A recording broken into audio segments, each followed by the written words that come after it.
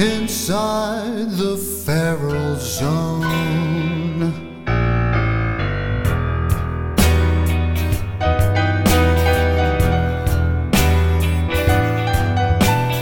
Greetings, troubled listeners.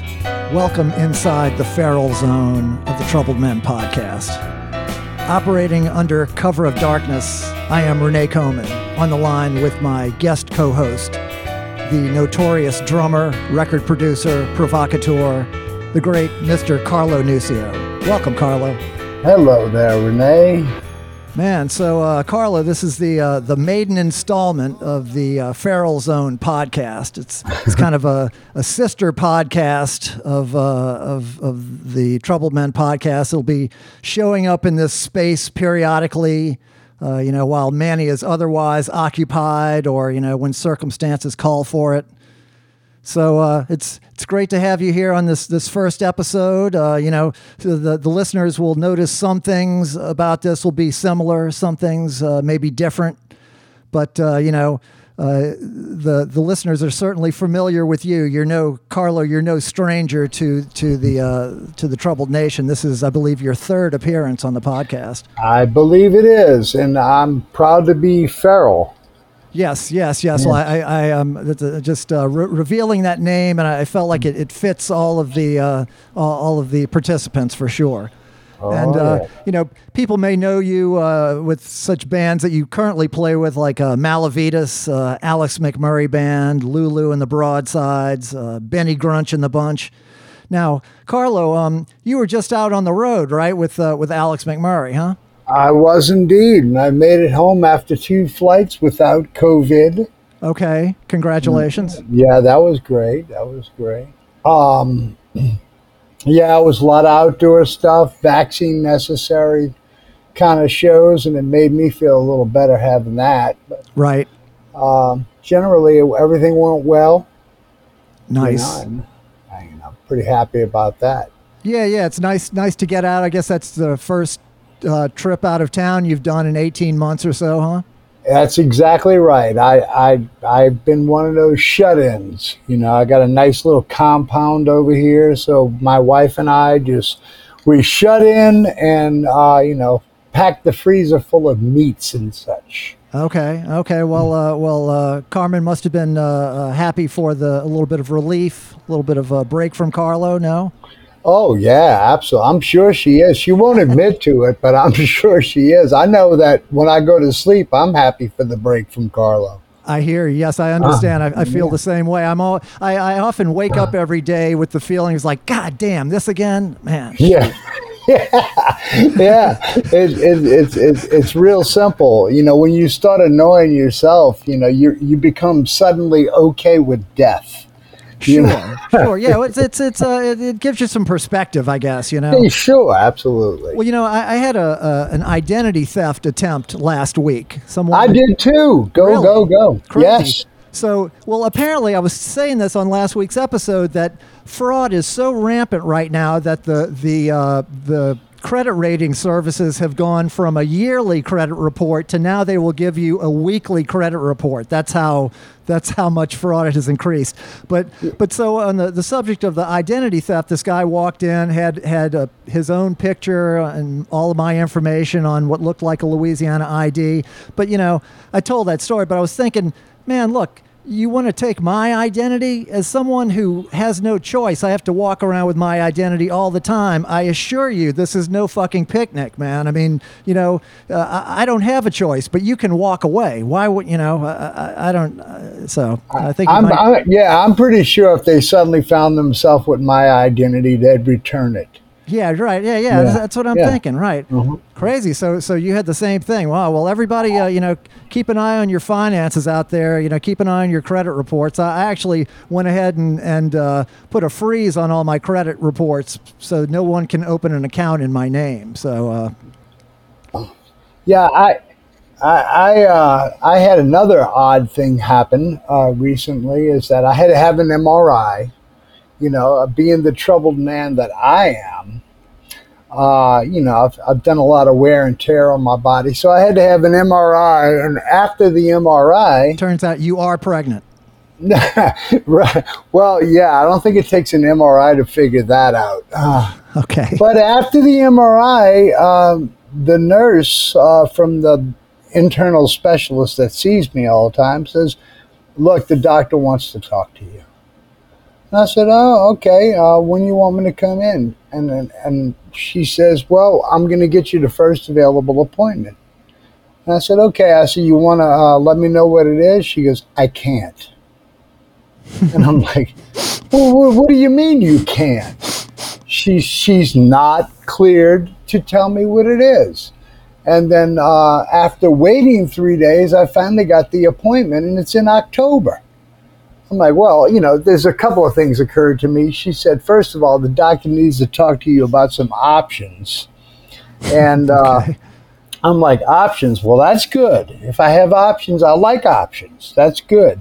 And it can't be that serious if the appointment's on the 3rd. But, now my poor wife, she's just, she's like, what do you think it is? I'm like, I don't know. Oh, I geez. don't know. Yeah. And I'm perfectly okay with waiting, Right. But, right.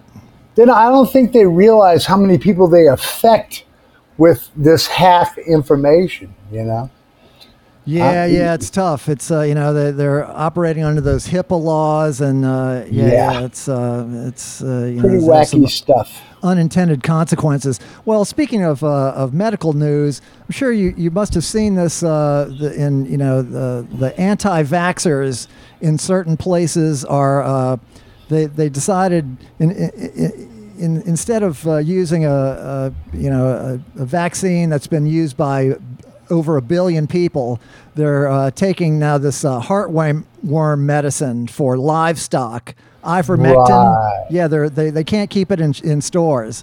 Yeah, it's beautiful. It's like, pretty much they're pleading the case that there hasn't been enough study on the vaccines for me to take it, but I'm going to go ahead and take what I give my mule. Right. It's just it's a wacky world out there.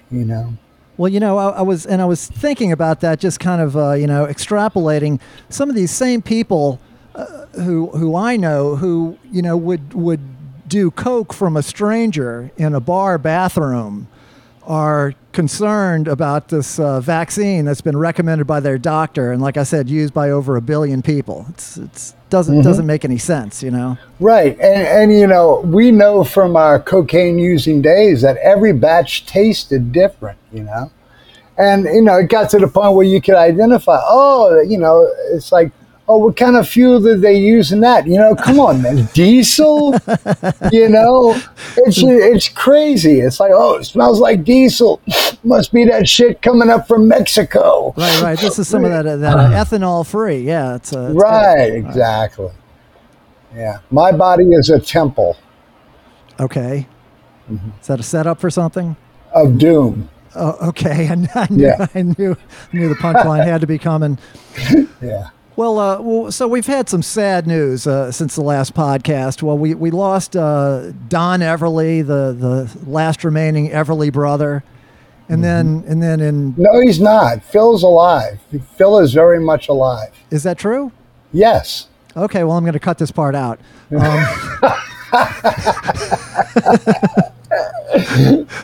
No, so we lost the first Everly brother to go, Don Everly. Yes, it's a we lost tragic Don. loss. Well, but then aside from that, we lost the great Charlie Watts. Yeah, that's a tough one. Yes, That's a tough one. For years, being friends with Ian McLagan, he always, I'd say, man, I got to meet Charlie. And he was going to set it up, and then he died. So the nerve. I know, right? just as it was going to come to fruition, it ended, and it doesn't matter. I've got a million memories with Bobby Keys, Nice. that rascal when he was alive. Well, so it brings up the question, and this is, you don't have to have a definitive answer, but, people are wondering, should the Stones keep playing without Charlie? Absolutely. Absolutely. Okay. Absolutely. There are enough guys who cut their teeth on Charlie. I'm not saying that I'd like to see somebody come in there that can mimic or bring them to, like, a Bourbon Street version Sure. of the Rolling Stones. But there's a lot of players who get it that could step in there and do that job. Yeah, I tend to agree with you in that, the carrying on the legacy is important. It's a tribute to Charlie. The Yeah. music is bigger than any one individual, and I don't know. I mean, you lose Keith, and this argument gets harder to make. But we're not there yet. You know what's funny about what you just said? Well, it's not funny at all, actually. The Superdome show, which I attended, Right, I was there. which was the last time they were here. I can't remember the date. Keith didn't seem real with it. And, Ronnie Wood was kind of standing close by.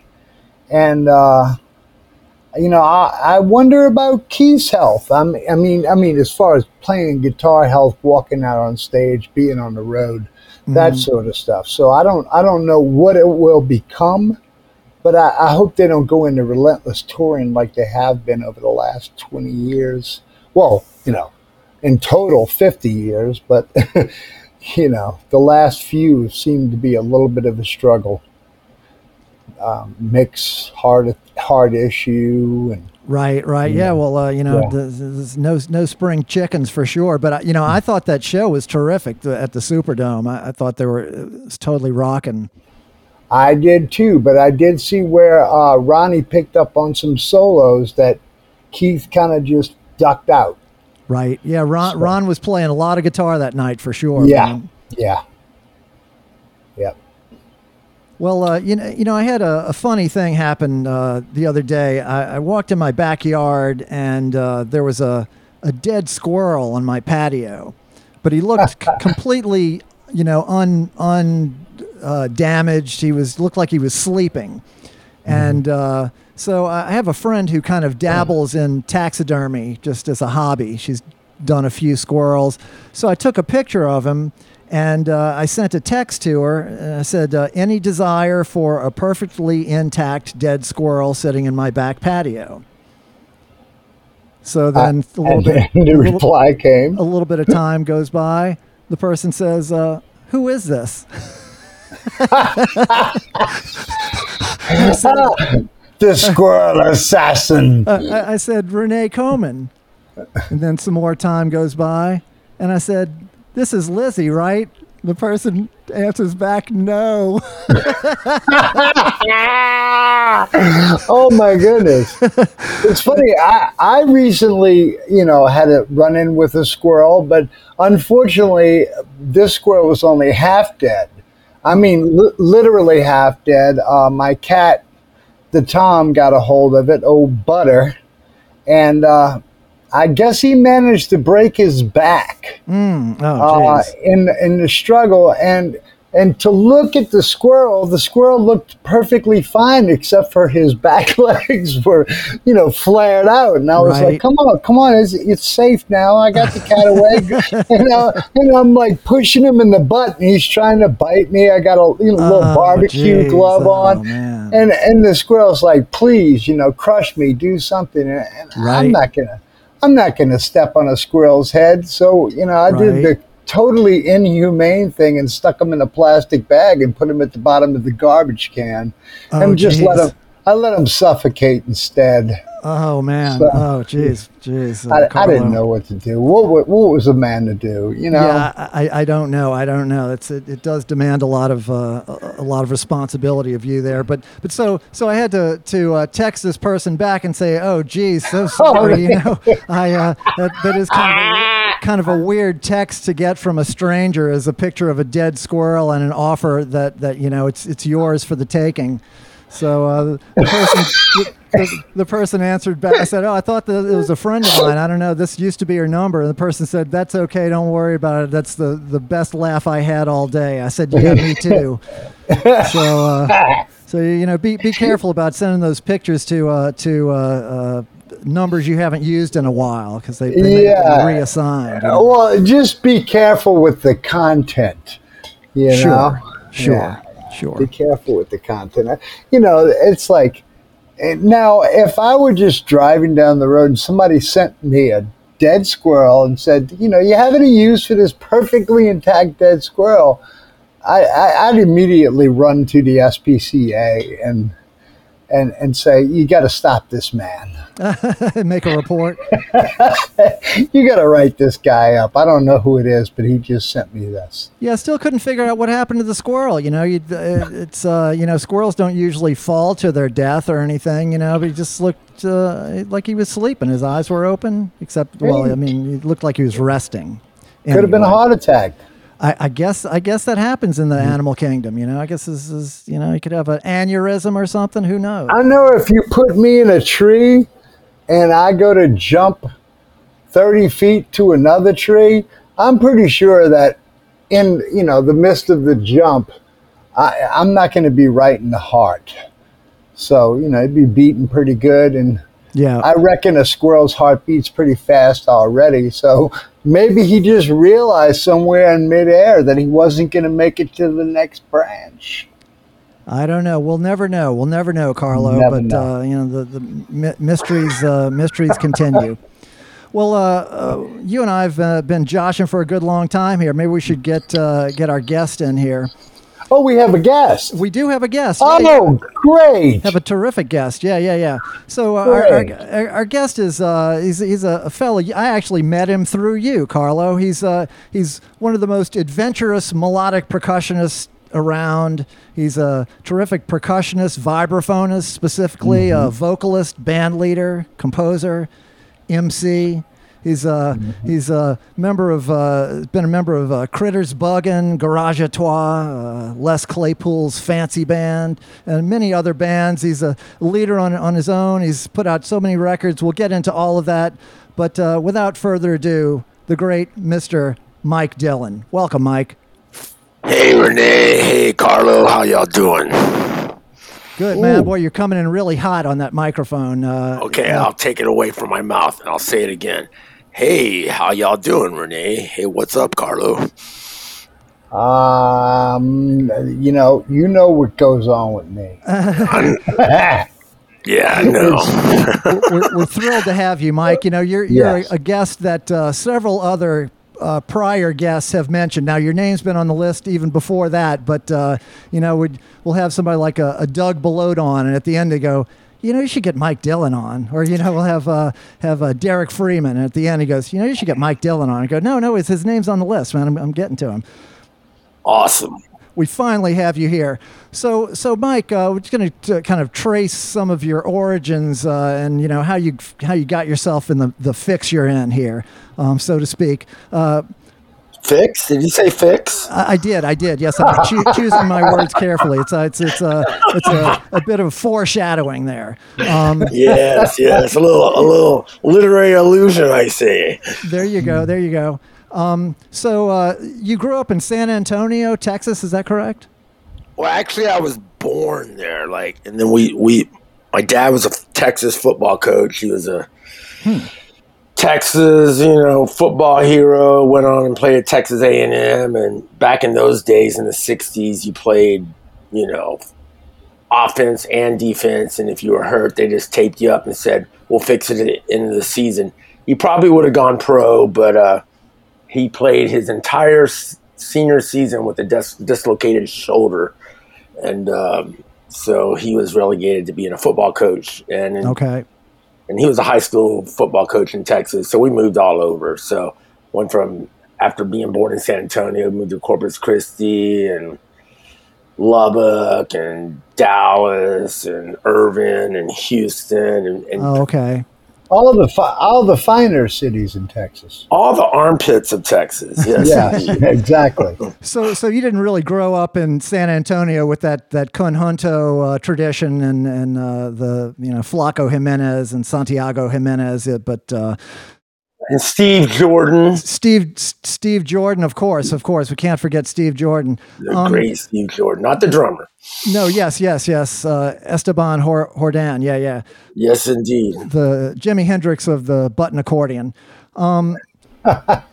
But so where were you living in your high school years? Because I know I'm just guessing. Jumping ahead, you know you're a jazz player primarily, but you obviously have been influenced greatly by punk rock, and if not musically, certainly spiritually. I don't know, aesthetically.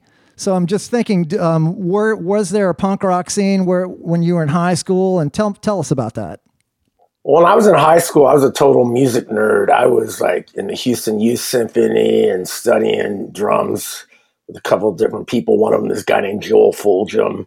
And I was getting ready to go to North Texas and went and studied music up there. And when I was up there, I think it was probably after my sophomore year, I was starting to play with bands around Dallas, and there was a good scene in Deep Ellum, 1988, 89. And I was jamming with this reggae band, and they're like, hey, come play with us tomorrow night. We're opening for this reggae hardcore band from Dallas.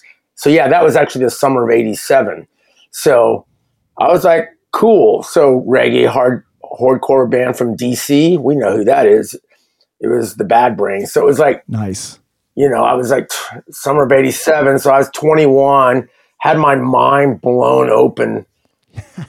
and because the first thing HR did was do a gainer into the crowd and the place erupted. So, I was just like, I think before that gig that day, I played with the North Texas Panhandlers, which was a steel drum band. So, I was heavily into percussion and all that world, everything from drum corps to classical stuff. And then started hanging out in Deep Ellum. So I sort of came to punk rock a little late. Like in high school, my friend that we used to get weed from, his older sister was into punk rock. So I was aware of the Buzzcocks and the Dead Kennedys, but I wasn't hanging out going to see the big boys play in 1984 or whatever. It wasn't until I was in a band that was at a show, I'm like standing side to stage watching those guys explode at their prime. So it was a pretty good introduction. Yes.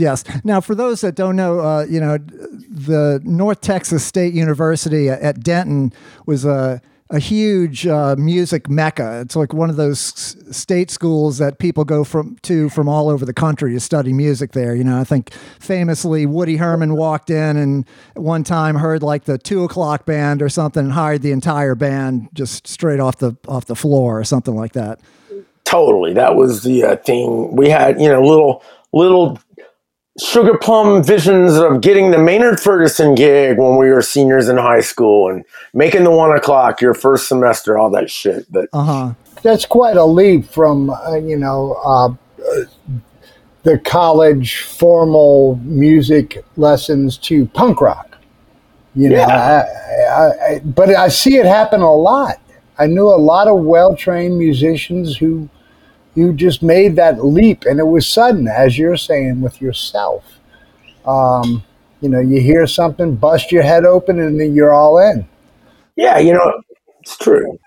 Just conceptually, I see a lot of people who cite punk rock, who don't play in punk rock bands, but they will cite that as a, like you said, something that just blew open the possibilities that they were imagining, as well as the kind of the DIY ethic that was so much grew out of that. Nowadays it's with the development of the music business or the disintegration of the music business. Now everybody kind of has to operate with and that do-it-yourself attitude. But that was really something that was strongly associated with punk rock and that period.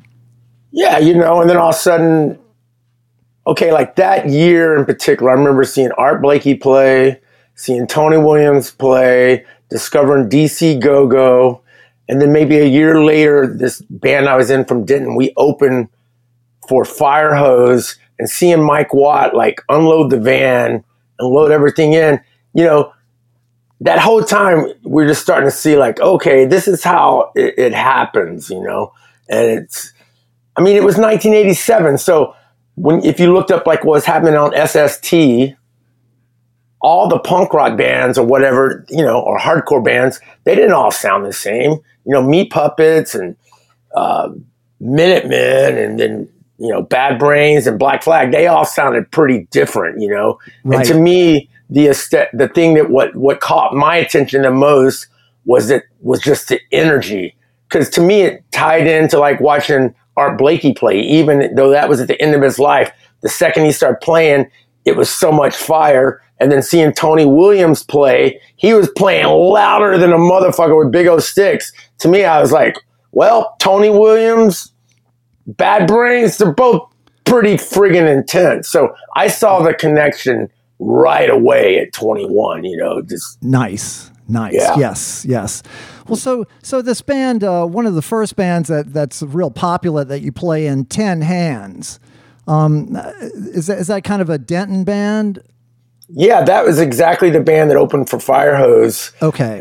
And you know, we started going down, you know, because back then to get a gig, none of the clubs had PAs. Carlo, y'all probably remember this shit. You go down and to get a gig, they'd be like, yeah, you can play on Monday nights. You got a PA, you got to bring your own PA. So we started playing every Monday night in Deep Ellum. And that was sort of like my education to like what was happening in the DIY scene. There were all these Dallas bands down there. There was this place called Theater Gallery and Profit Bar. Theater Gallery is where I saw Bad Brains, and, you know, Chili Peppers, the Butthole Surfers, even like Jane's Addiction first tour, all these different bands, Flaming Lips, you know, everyone would play at the Theater Gallery. And Tin Hands was sort of this, we were like this nerdy Peter Gabriel sort of meets Frank Zappa band, because that was where I was coming from. You know, I was a prog head. I loved Zappa and you know, Genesis and Band X, all those, you know, Mahavishnu Orchestra and King Crimson, all that shit. But so like we were all from that position, but me being interested in the energy of punk rock, and then seeing Fishbone and like, you know, that wave of bands, it was just like, to me, I just started gradually going more that way. But if you grew up on Frank Zappa, you're sort of ruined. It's like going to AA, you know, you can never really drink again.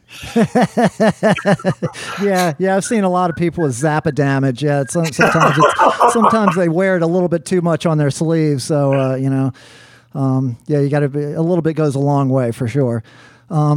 Then this next band, this band Billy Goat. It's is that kind of a progression from Tin Hands, or how do?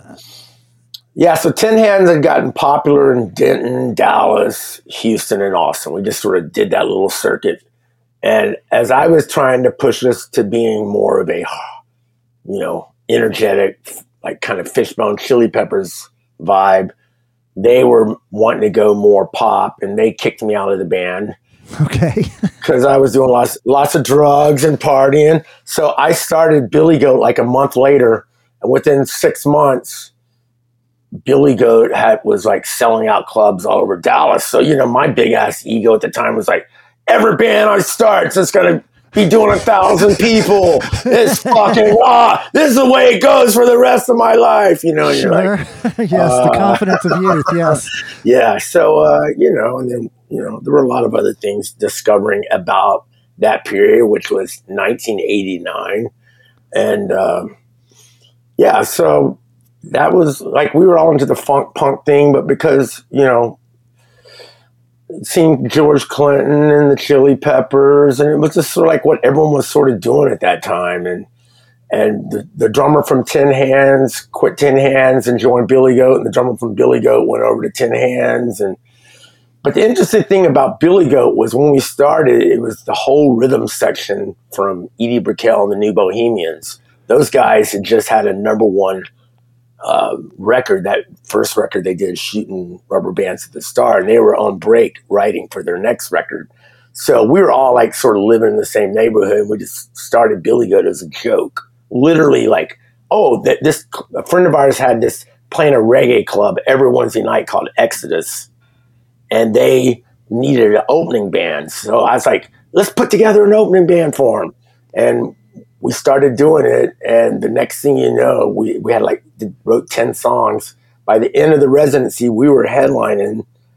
And nice. It probably didn't hurt though that we had like 3 female backup singers. I got naked on the last song, Everybody Take Your Clothes Off. It just was like debauchery and people throwing chocolate syrup on each other and titties swinging.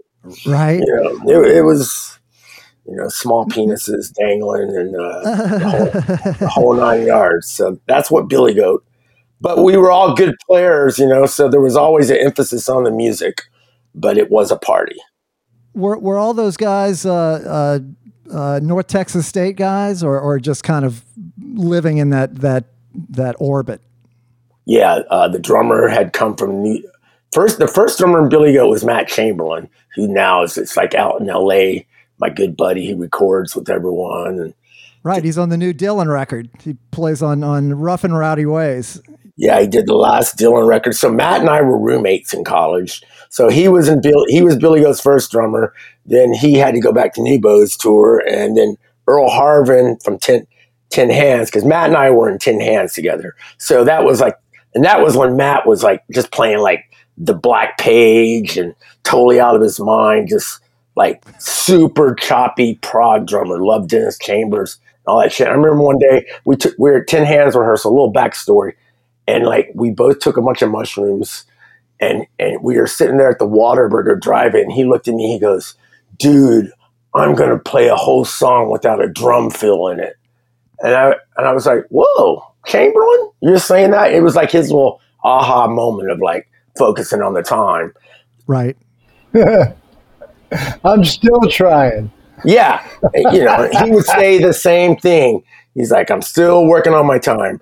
But so he left that band and went on to Newbo's. Then Earl joined Tin Hands. And when they kicked me out of Tin Hands, then Earl joined Billy Goat. And we had the guitar player wasn't a North Texas guy. He was a little skateboard kid with a Metallica shirt that I met down in Deep Ellum. And the bass player had gone to North Texas. So it was a good little combination of skate punk guitars and some North Texas guys. Yeah. You've made no secret of your history with narcotics and dope and speed and all, but is this kind of the period where you start to experiment with that? That was definitely when, like at the end of Tin Hands, I can definitely say they kicked me out partly because of my using, because and it probably didn't help that one night when I was really loaded, I took a giant, I think it was the same weekend, I tried to kick the manager's ass. He pissed me off. And then I took a giant those beer pitchers, but it was filled with water for the stage, and threw it up at the crowd, but it didn't hit the crowd. It went down on the keyboard. It says Ensoniq, one of those ancient ones with like a floppy disk, and you have to load it in for a minute to get one sample. And the next week they kicked me out of the band. So, what's amazing about that I've found about being a junkie or very much drug indulgent and being in a music environment is it's no problem when everybody says no more to switch clicks and just start all over again and just show your ass all over again. And you can move around like that forever. Yeah, I think you got a good point. I think a lot of people do until finally no one wants to invite you to their sandbox anymore. The word gets around like, "Nope, you're done." What attracted you to using dope in the first place? I mean, what was the appeal? John Coltrane, fucking Charlie Parker. Definitely the jazz myth, the jazz magic. I mean, it's so cliche. We joked back then like, "Oh, let me guess." Like you'd run into other junkies and, "Oh, let me guess, you read On the Road, then you read Junkie by William S. Burroughs, and you always had a sort of jazz infatuation. And then you try dope for the first time, and the next thing you know, you're strung out. And you're at your first rehab 9 months in. And it's like, yeah, that was it. Oh, is that quick for you, huh? That quick, huh? I wouldn't say that quick, but, you know, Billy Goat, like I dabbled, like, you know, right at the end of Tin Hands, snorted it a couple of times, and then was, you know, mainly just a weekend warrior, but like didn't have a habit. Started Billy Goat, we started playing all around, and it was just fun. And then we went on the road and lived in New York for summer. Got signed to Hollywood Records by Bob Cavallo. And I can remember that summer, though, I did a shot of dope that first time, summer of 1990. Or was that 91? Yeah, summer of 91. Yeah, that's right. It was the summer of 91, did a shot. And then we came back, we got signed. And that's when I got my first habit that fall. And by August of 92, so 11 months in, the band had broken up. Bob Cavallo had called me and said, son, Lowell George died in my arms. You need to get 90 meetings in 90 days. Hollywood paid for my treatment. Because I was already like breaking into houses, fucking flying home on our manager's credit card. That was back when you could just put dope in your pocket, in your socks, flying back to gigs. And I started missing the gigs on that last tour. Earl had gotten sick of the shit. He was the only guy in the band, and that little punk rock guitarist that wasn't strung out. So there were like 4 of us strung out. Oh, wow. And all that happened within a year. Like, we were making a record with Jerry Harrison from the Talking Heads, and he's producing us. And it's amazing to look back. Within a year, I was in my first rehab that August of 92. And then, I don't know. I think I can't even remember everything, but then my mom, when they figured out I broke in the house, she was like, she enabled me by saying, well, either you need to move out of Texas or I'm pressing charges. So the band had broken up, and by September of 92, I was up here in Kansas City, and I was away from dope. So the geographic cure worked for a minute, and until I would say, what was happening in the Midwest in 1992, we don't have to use that word, but it wasn't called meth back then. I think it was just called crank. And discovered that side of insanity. You figured you liked that too, huh? Oh, yeah, I was a trash can. I liked anything I could. I didn't discriminate. It was like, oh, y'all don't have that, but you got that. And then it was a whole nother level of insanity. But I never did it daily. That shit was too hardcore. And through those people, I discovered a morphine connection. So I switched over, because in Texas, it was all brown stuff from the cartels, I've come to learn. Whereas in Kansas City, it was a lot of bikers running speed. It was still made locally. And I met guys that had big old bottles of morphine and morphine pills. So that's when after that first habit, I just started doing morphine, and I never let it ruin the band again. I just sort of, one year, I got addicted really bad, and then that was 94 after my brother died. And then because I was already going to meetings, going back and forth, trying to keep my shit together. And then my brother died, and I was like, fuck it. And I just got high. And that time I got on methadone when I was strung out, and was on methadone all of 95 into 96. So when you're on methadone, it's sort of is easier to keep a habit. And it was just a plain old garden variety fucking dope fiend that would want to have sex and do a little uppers. I didn't discriminate if it was coke or whatever, and got lucky I didn't die. I overdosed probably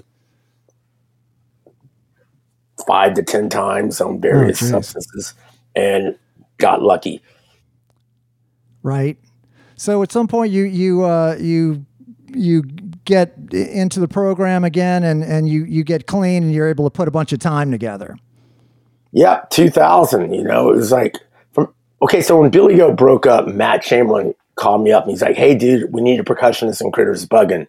So ironically, I would go to Seattle and I would get out of Kansas City, and I never looked for dope there because I'm like hanging out with Chamberlain, and, you know, he's recording with Macy Gray and, you know, the Wallflowers and doing all these records, and Mick Jagger's calling him on the phone and shit. And I'm just like fucking working at Labor Ready because I'd blown my life up, and, you know, in between Critters tours, which there weren't that many of because he was so busy with, you know, Tori Amos and different folks. So, but being around those guys, him and Skerrick, and there was just a real attitude to keep my shit together and a pressure. And I was going to meetings out there, and then I would come back because my wife was still here, and I'd come back and then I would get loaded for a week and then go back to Seattle and hide out. And it was just sort of that way for 3 years until one last really bad run. And I was done. And that was in January. Or I thought I was done, but I was mostly done because I haven't had a habit since January of 2000. You know, that was so, you know. There was a great quote I read from you today, and I thought, oh, this is genius. You said, if I want to stop buying drugs, I need to stop driving to my dealer's house. Yeah, exactly. I thought, yeah, it's just that simple. You know, that's how I quit smoking cigarettes. I stopped and I thought, if I never take another puff off a cigarette, I can't start smoking again. And I haven't. I haven't taken another puff, and I never started smoking again. Yeah, I used to joke, like, because around here I had one person I would always relapse with in the late 90s, and I would drive by their house, and if I saw them outside, I'd stop and say hi, and then it was on. And one day I was like, well, you know what? I used to play this game that if God wanted me to get high, that means, you know, I would see that person outside. That meant time to get loaded. But then finally I was like, well, why don't you stop driving by their house? It seems so simple in hindsight, but yeah, it's like if you apply it to anything else, it's like, okay, I'm not going to go in the hotel room with the hooker. Exactly. I'm probably not going to fuck her. Right. You know, it works on every level. Sure. Yeah, it's a lesson you can extrapolate and apply to anything in life. Mm-hmm. Yeah, it's a genius. Well, this seems like a good little time to take a break. And when we come back, I want to talk about your tremendous recorded output this past year, as well as all these other fantastic bands you play in. But for right now, we're gonna take a little break, and Nation, go get yourself another drink, and we'll be right back.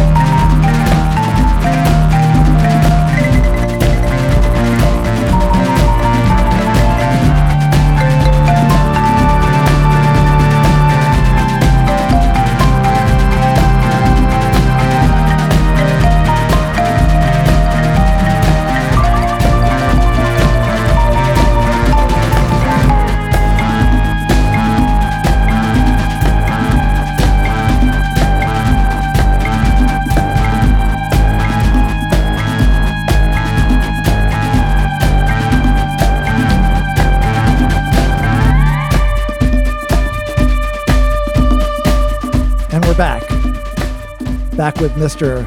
Mike Dillon, back with our guest co-host, Mr. Carlo Nuccio. Yeah. So, we the only sponsor we're operating with these days is back to our original sponsor, Loose Change.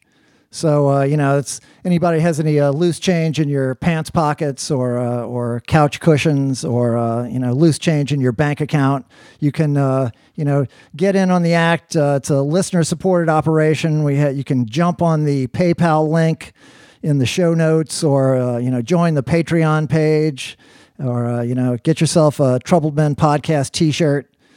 And, just in other areas, follow us on Facebook, Instagram, Twitter, subscribe, review, rate us, give us 5 stars, wherever you listen to podcasts. And, there's an effort going on by the crew of Red Beans right now to replace some of the Fest. And that's an effort to put on porch concerts and raise money to pay the festival wages of all these New Orleans musicians who are losing out on multiple festivals being canceled. So yes, you can go to festfest.org and contribute and register for a raffle to come have a great band do a porch concert for you, and it's a very worthy cause. We really do appreciate all the efforts of the crew of Red Beans. I think the crew of Red Beans is how I actually got my first vaccine. They were facilitating vaccinations for musicians a little bit ahead of the curve, so I appreciate that. I actually called and logged with them, and they never have called. So I think the guy leaned back off the phone and they go, "It's Carlo." And they said, yeah, lose that. Oops, sorry, lost the connection. Yeah. Oh well, that's they knew that you would get yours, Carlo. Everyone sees you're a person who will not be denied. So no, my mom knew that too. Sure. Well, someone actually called me with some parental advice. They were seeking parental advice the other day for their young child, and thinking, God, really, me? That's shocking. But I just started talking, and as I talked, I actually came up with some good answers. And one of my good answers was, look, people are born how they are. So it's not your job to make your child into what you think they need to be. It's your job to help your child to take what they are and point it in a constructive direction, a direction that will be satisfying to them, and utilize all these qualities in a positive way. And I thought, as I'm listening to myself, I was like, wow, that actually is really good advice, Renee. You really need to save that for our other podcast, Pearls of Wisdom. Well, we always sprinkle some pearls of wisdom in both the Troubled Men podcast and now the Feral Zone podcast. I see. Yes. So, in fact, I'm going to try to extract some of those from our guest, Mr. Mike Dillon. Yes. Welcome back, Mike. So we were talking about your bands, and you're just getting clean here. Since then, Critter's bugging again. It's one of those bands that has that New Bohemians rhythm section. Skerrick, the great Skerrick, kind of a super group in a way. Fantastic, man! It must have been thrill. I mean, do you guys still make records? That's a good question. We seem to be in that place of not really playing gigs anymore, but everyone still chimes in on the group emails, and Matt is always finding these little nuggets on these hard drives that he'll discover at his storage space and be like, man, I found this jam from 2003 with the master musicians of Jajuka. Let's put it out. So there's a lot of stuff like that he's been putting out lately. Cool. But, Matt's going to come down for Jazz Fest. He's going to play with me at DBA on October 7th. Oh, man. Because he's vaccinated and he likes to jam. It's going to be me, Matt, and Brian Haas and James Singleton. So nice, man. That'll be great. But so Skerrick plays in another band with you, right? Garage à Trois, the freak jazz supergroup. That was Skerrick, and they still do that, but I don't do that group anymore. They just okay. Skerrick and I, we played together really hardcore for nearly about 16 years. And then we just sort of like decided not to play with each other as much. And it wasn't really like a violent thing. It was just like time to play with other people. And yeah, it was more like that thing.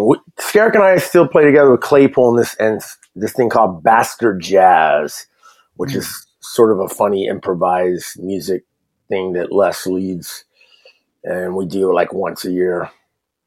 So a lot of cross-pollination between all these bands. Yeah, the whole Critters Buggin' was funny to me because basically I was just like done with the punk funk thing and looking for something else to do. And Matt called me and I was like, well, Matt's my buddy. I don't know if I like this music, but let's go do it. And, I just sort of went out to Seattle and I liked the weather out there. And it was really weird music they were making. And that was when I started getting back into being a straight percussionist and really jumping into vibes. And it was a good challenge. But that was like Medeski, Martin and Wood, and all those bands Grey Boy All Stars were starting to tour. And somehow Critters Buggin' got on some tours with those guys. And but I remember when Skerrick found out that Critters Buggin' was called a jam band, it was like sort of the beginning of the end for his jam band, like Love or whatever. He's like, I can't believe they say we're a jam band. So yeah, that's a pretty broad term that gets applied pretty liberally. And yeah, I can never quite figure out how people wind up in that category or not in that category. Yeah, I think it's sort of one of those things, if they don't know what you are, they just say you're a jam band, And I've come to appreciate the fans and the scene. I remember one of my old buddies from New York was like, why did you start playing in jam bands? That's what he said to you? I think pretty much, people think if it's 64 bars of solo, it's a jam band, Yeah, so, that's sort of it. It doesn't sound like traditional jazz, and they have long solos. They're a jam band. Yeah, right. Exactly. Well, Mike, let's get into your tremendous output over the last year or so. So we all go into lockdown. Like 9 months later, you released 3 records on successive months. So you put out the first one is Shoot the Moon, and that's under the band Mike Dillon and Punkadelic. Yep. And that's kind of it sounds kind of beef hearty. I don't know how you would describe that project. Well, I'm glad your ears heard that because that thing started with bringing up Matt's name again. Matt and I at the beginning of lockdown were just sending tracks to each other, and I'd be like, play this on that, or can you give me a drum track? And then I started getting some other drummers that had studios. And then we got a guitar player, and I've been doing most of the synths and the vibes and some bass synth and a little piano, but I can't play guitar. So I was like, well, let's get my buddy to play guitar. And it seemed like every track, we're like, can you do like Butthole Surfers meets Captain Beefheart? Mm-hmm. And this is my buddy who played with me on the last Ricky Lee Jones tour we did right before lockdown. We did like six months with her. In fact, I go out with her on Monday. That must have been cool, huh? Now, let's just pivot to that. Talk about playing with Ricky Lee Jones. Jeez whiz, man, what an icon. I mean, Ricky's awesome, and it was sort of funny. We both like first tour. It's like, hey, you used to do dope. Let's talk about it. How stupid we were doing dope.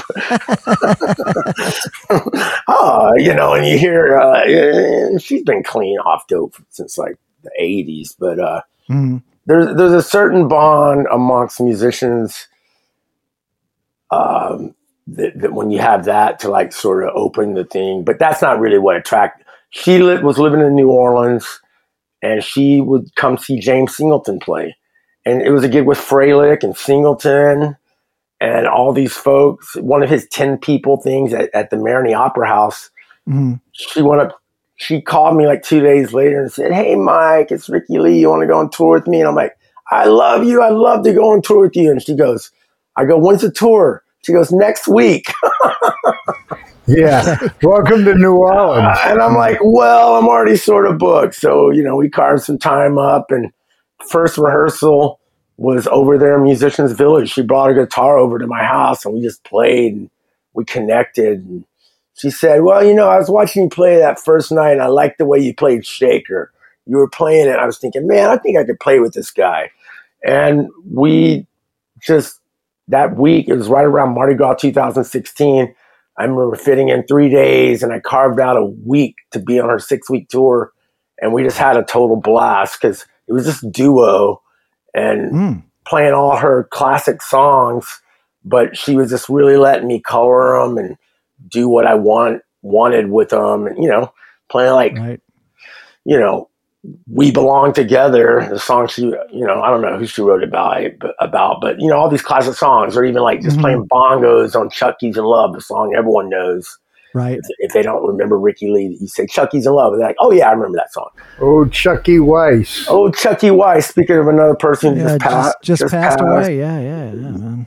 But it's been a great learning experience because I remember that first rehearsal. She goes, well, I yell at my band sometimes, and then I hear the tapes and I think I shouldn't yell at them, but she goes, and I go, well, you did have like the best musicians on the planet, like in your band when you're in the studio. And she was like, yeah. So, but it's that old school attitude of just demanding a lot.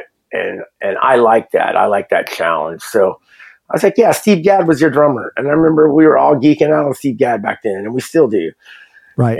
And on Chucky, she'll be like, can you just like groove a little harder? I mean, and I'll be like, you mean like Steve? Okay, I'll work on it. Yeah, right. It's kind of funny that she would yell at her band, but now you're the only other player, so you get to be the recipient of all of her anger. Age is a great thing. She's mellowed out so much, and she's like, she hardly ever yells anymore. And, we did have like a 4-piece band that we toured with her.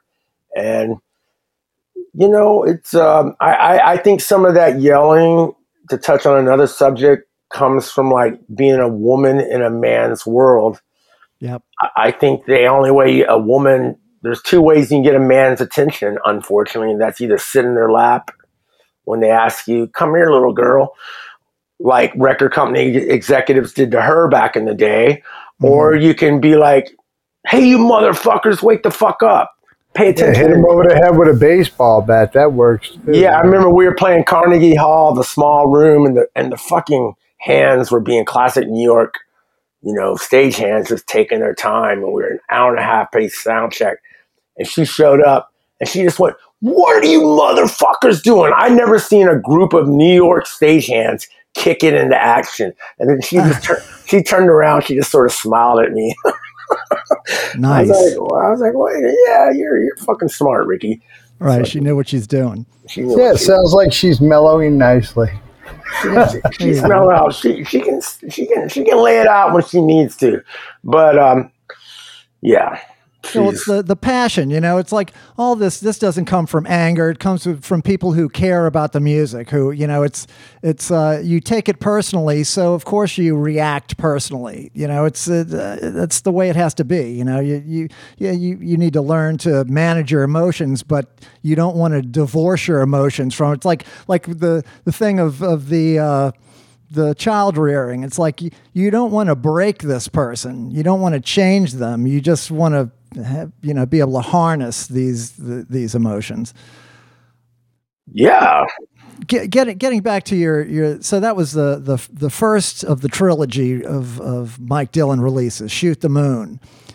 So then you have the second one you put out a month later is Suitcase Man, and that's more of like a talk about that record. It's more of a stripped down song cycle, huh?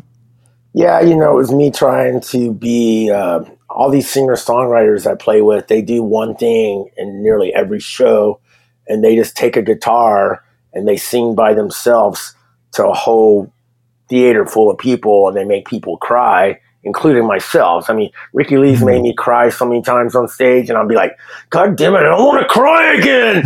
Don't. And then the next thing you know, I'm crying because she just like, she just delivers it and gets you. And you know, it's just like seeing the Bad Brains. You're like, ooh, that looks fun. I want to do that. So, you know, I'm obsessed with people like Nick Drake and, you know, Elliott Smith, people like that. And it was during the lockdown, and I just started writing songs on marimba and doing these just sort of like super simple. And then all of a sudden I released one on Instagram, Suitcase Man, the title track.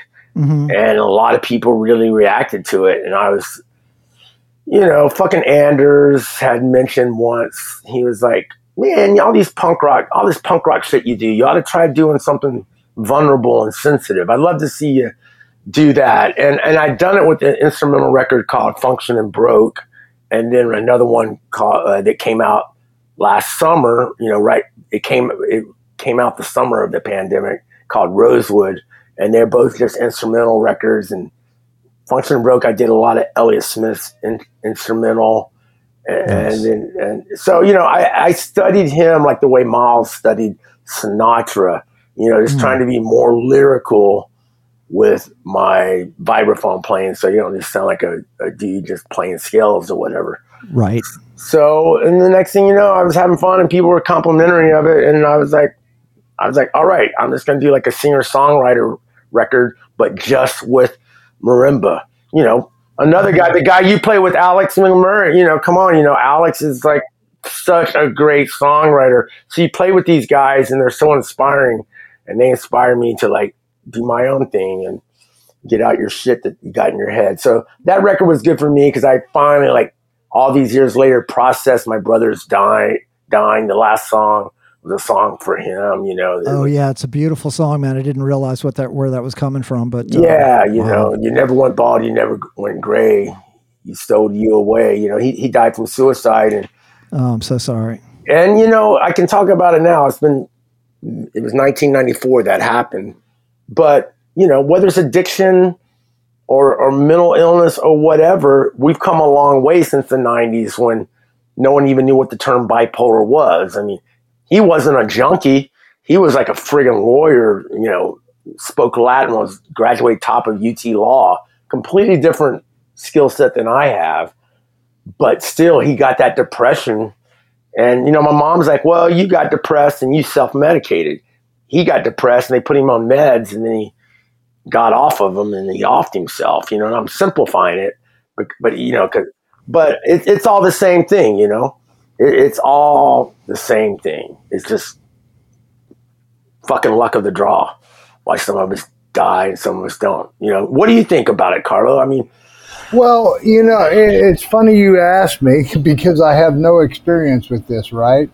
No, I think, yeah, it's certainly the luck of the draw. I mean, you know, while I was walking my path, you know, I was watching guys drop right and left. And, you know, every day I'm alive at this point, it's like, oh, well, this is extra. You know, this is extra. Anything I get to do, you know, and nothing really startles me. You know, you could probably tell me tomorrow, well, look, this is it. You're stage 4. You got 6 months, and I go, wow, I lasted this long. You know, right. But it is indeed the luck of the draw, man. It's right. You know, we played Russian roulette, and the bullet, you know, in the chamber never, you know, balanced with the trigger. You know, I mean, we pulled the trigger over and over again, but it never happened. And like you said, and I'm sure was the case with your brother, you know, there was something we were hiding. There was something we were masking, you know? Yeah. Good point. And you kind of got to take a look at it to figure whether you want to be alive or not. And these days, for me, I just choose to be alive. Well, yeah, man. Yeah, you got to just keep, you know, groping forward in the darkness, man. You know, trying to put one foot in front of the other. Yeah, you know, the existential nature of getting older. Like you said something earlier about like when you wake up and you're annoyed with yourself and you're like, yeah, okay, I'm okay with death now, finally. But It's sort of the same thing with, like, for me with self-destruction, because I don't look at relapse anymore like fucking let's go party. I look at it like, all right, suicide opportunity number 23,023. Yeah. It really is a suicide. But getting older, you're like, well, fucking nature is going to do it for me soon enough. I don't need to fucking play that card. Right? So Why rush things? why rush Happen things? soon It's enough. going to happen soon enough. Well, I remember hearing a story about, and here he is in the hospital with a colostomy bag and, got a limited time to die. And they're like, hey, look, you could carry on for a little while and if you just don't do this. But here he is yucking up cocaine and drinking in the hospital, people bringing him pints. Oh, jeez. And when they said, why are you doing this? He said, man, a man's got to die of something. Yeah. And I really get that, but I don't think I'm in the mood to egg it on anymore. No. Well, good. That's good. No need to egg it on. No. Especially, we're taking fire from every angle at this point. You gotta. I don't know. Does anybody ever commit suicide in a foxhole? Or it's right. It's interesting. Right. Once if the fire's all coming from outside, does the instinct for self-preservation override everything? I think that might be the case. I think we're yeah. And if you jump off a diving board, that space between hitting the water and the diving board, you're probably not going to kill yourself, Oh. It's just, staying in the moment is a big part of it, Yeah. Well, there's something, getting back to Suitcase Man, there was something that caught my attention is you cover this Bob Wills song, Roly Poly. Now, what possessed you to put Roly Poly on that record? Well, it's sort of like I think Bob Wills made some of the greatest music ever. Oh, yeah. And it connected. Agreed. It's just that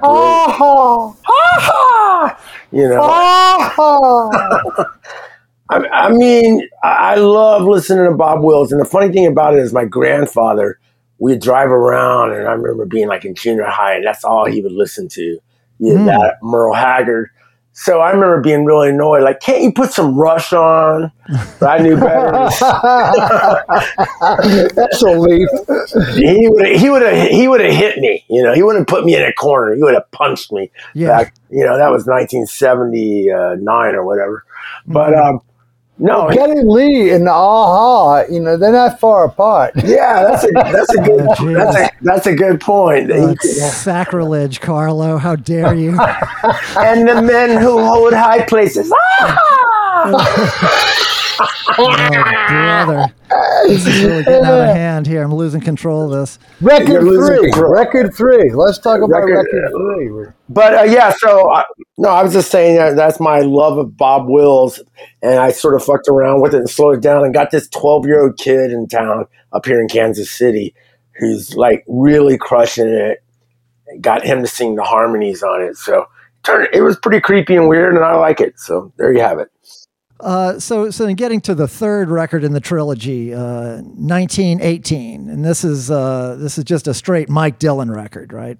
And it deals mostly with the pandemic. It's mostly instrumental record, although you do have some vocal tunes on there. Actually learned a new word from that record today, and it's a word that's never in my vocab, never even heard it before. Pelagic. Yeah, isn't that a good one? That's a good word. Pelagic. Pelagic. Yeah. Hold on while I look that up. Is that a word that's part of your vocabulary already, Mike? No, it wasn't. I was just, doing that thing where like, all right, I won't look at porn today. Let's go to Wikipedia and learn something, Okay. You can do both, Mike. It's exactly. And I do, but somehow I was just like, oh, wow, that's the orbit that whales take when they go out to the sea and come back in their mating ritual. And I thought it was such a beautiful word. And that's why we had the whale. My wife's a great artist. She did all 3 album covers. Nice. And so that instrumental got the fancy word, the 50 cent word of the day, pelagic. it's a short word. It's got good sounds in it, you know. And I had to look it up, and I'm going to try to incorporate that into my vocabulary. I love these. Yeah, but the whole 50-cent word, that's more of a northern thing. Down here in the South, we just call them out-of-town words. Oh, I like that. That's one of them out-of-town words. Yeah. Well, I have a few other just random questions to bounce off of you. Because we're kind of on the downslope of the podcast here. We're winding it up a little bit.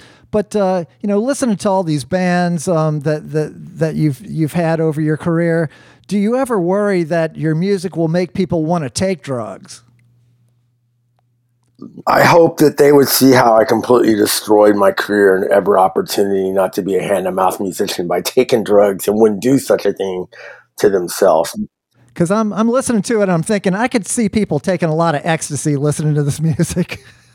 But there's that part though. Of course, you can't control what other people do. Yeah, right. Everybody's got to be afforded their journey, man. Sure. Exactly. It was a little bit of a joke, but yeah. Just good luck with that. Yeah, yeah, Carlo, you nailed it. I like making music that's weird, and I don't listen to mainstream music. It's just. But yet it doesn't seem weird to me. It just seems like what makes sense. And then all of a sudden, like, your language you develop after doing this shit for 30 years, because that's the most important thing about punk rock to me. It's not trying to sound like Green Day. It really is just about trying to do your own thing. So, I play vibraphone. I put pickups on it. I run it through pedals into an amp. And then I write songs and try to lead a band doing that. So just by luck of the draw, it's like Pollock or something, I'm painting with different brushes than your normal guitar players, who I absolutely worship and adore. And because it's all music. But I do think being like, some days I'll be like we played this festival the other day and it was sort of funny. I'll go ahead and tell the story. Like, the band before us had a DJ, and they had a keyboardist, and they had the shit the kids love. So much low end. My little 5-pound Papillon. I thought he was side staged with the wife. I thought he was going to implode or just Spinal Tap. There goes the dog. The dog just vaporized from the low end, and and then we're up, and then there was a really successful jam band after us that, and I had it wasn't empty, but definitely there wasn't 10,000 people in front of me. There was 10,000 people in front of the band before me, and 10,000 people in the crowd after me. And there was probably 1,000 people in front of me. Mm-hmm. But you know what? It was like that. There was a second, that voice in the head that goes, "Oh, you suck. No one even likes you here at this festival." And then, it's just like the same voice that tells you to shoot dope or whatever. You just go, "Oh, fuck you. You're a stupid voice. I'm not going to listen to you." Right. And then at the end of it all, you're like, well, I play a fucking antiquated instrument called the vibraphone. I'm doing pretty good, that anyone wants to see this stupid fucking instrument, and so it's just like perspective, you're just like, all right, I'm a percussionist, this ain't Tito Puente in the Mambo era. And speaking of North Texas, that was one of the best things ever, was meeting Tito Puente when he sat in with the 1 O'Clock Lab Band in 1986. After the clinic, I trade fours with Tito Puente. He's like, "Ah, man, you sound good, man. You sound like Sheila E., brother." And at the time, I thought he was giving me a compliment, but he was fucking with me. And then afterwards, I went up to him. I was like, "Hey, Tito, it's so great to play with you and meet you. I love you," because that's what we did in North Texas. We didn't have YouTube. You went to Sound Warehouse. Oh my God, there's a Tito Puente record. It's mine. Because you get luck. It was mainly just Journey and REO Speedwagon at the record stores in the 80s in Texas. But I met him and I said, "Man, I want to move to New York. What's it, got any advice for me?" He's like, "Yeah, kid, yeah. Hey, do you know where I can get in cocaine?" Yeah, right. He could smell it on you. He said, "This guy looks like he knows a guy." And I was like, 21, and I wasn't really dabbling with it. I didn't do my first line of coke until I was in probably about 6 months after meeting Tito. It was probably, so it's all Tito's fault, bro. But Tito could see you had it in you. Yeah. He could see that you had the potential. Right. He raised the brow, huh? Yes, indeed. Well, Mike, so just training an eye on the future for Mike Dillon. I know you're a guy that likes to go out and do 200 dates a year. You're wound up very tight. You have a lot of energy. Now, one thing I wanted to ask you about, I've seen photographs where it looks like you're about 8 feet in the air in a jump above your vibes. Now, is that a trick of the camera? Do you have a small trampoline back there? Are you the proof that white men can jump? I don't know. What's your secret? I am the living embodiment of white man can jump.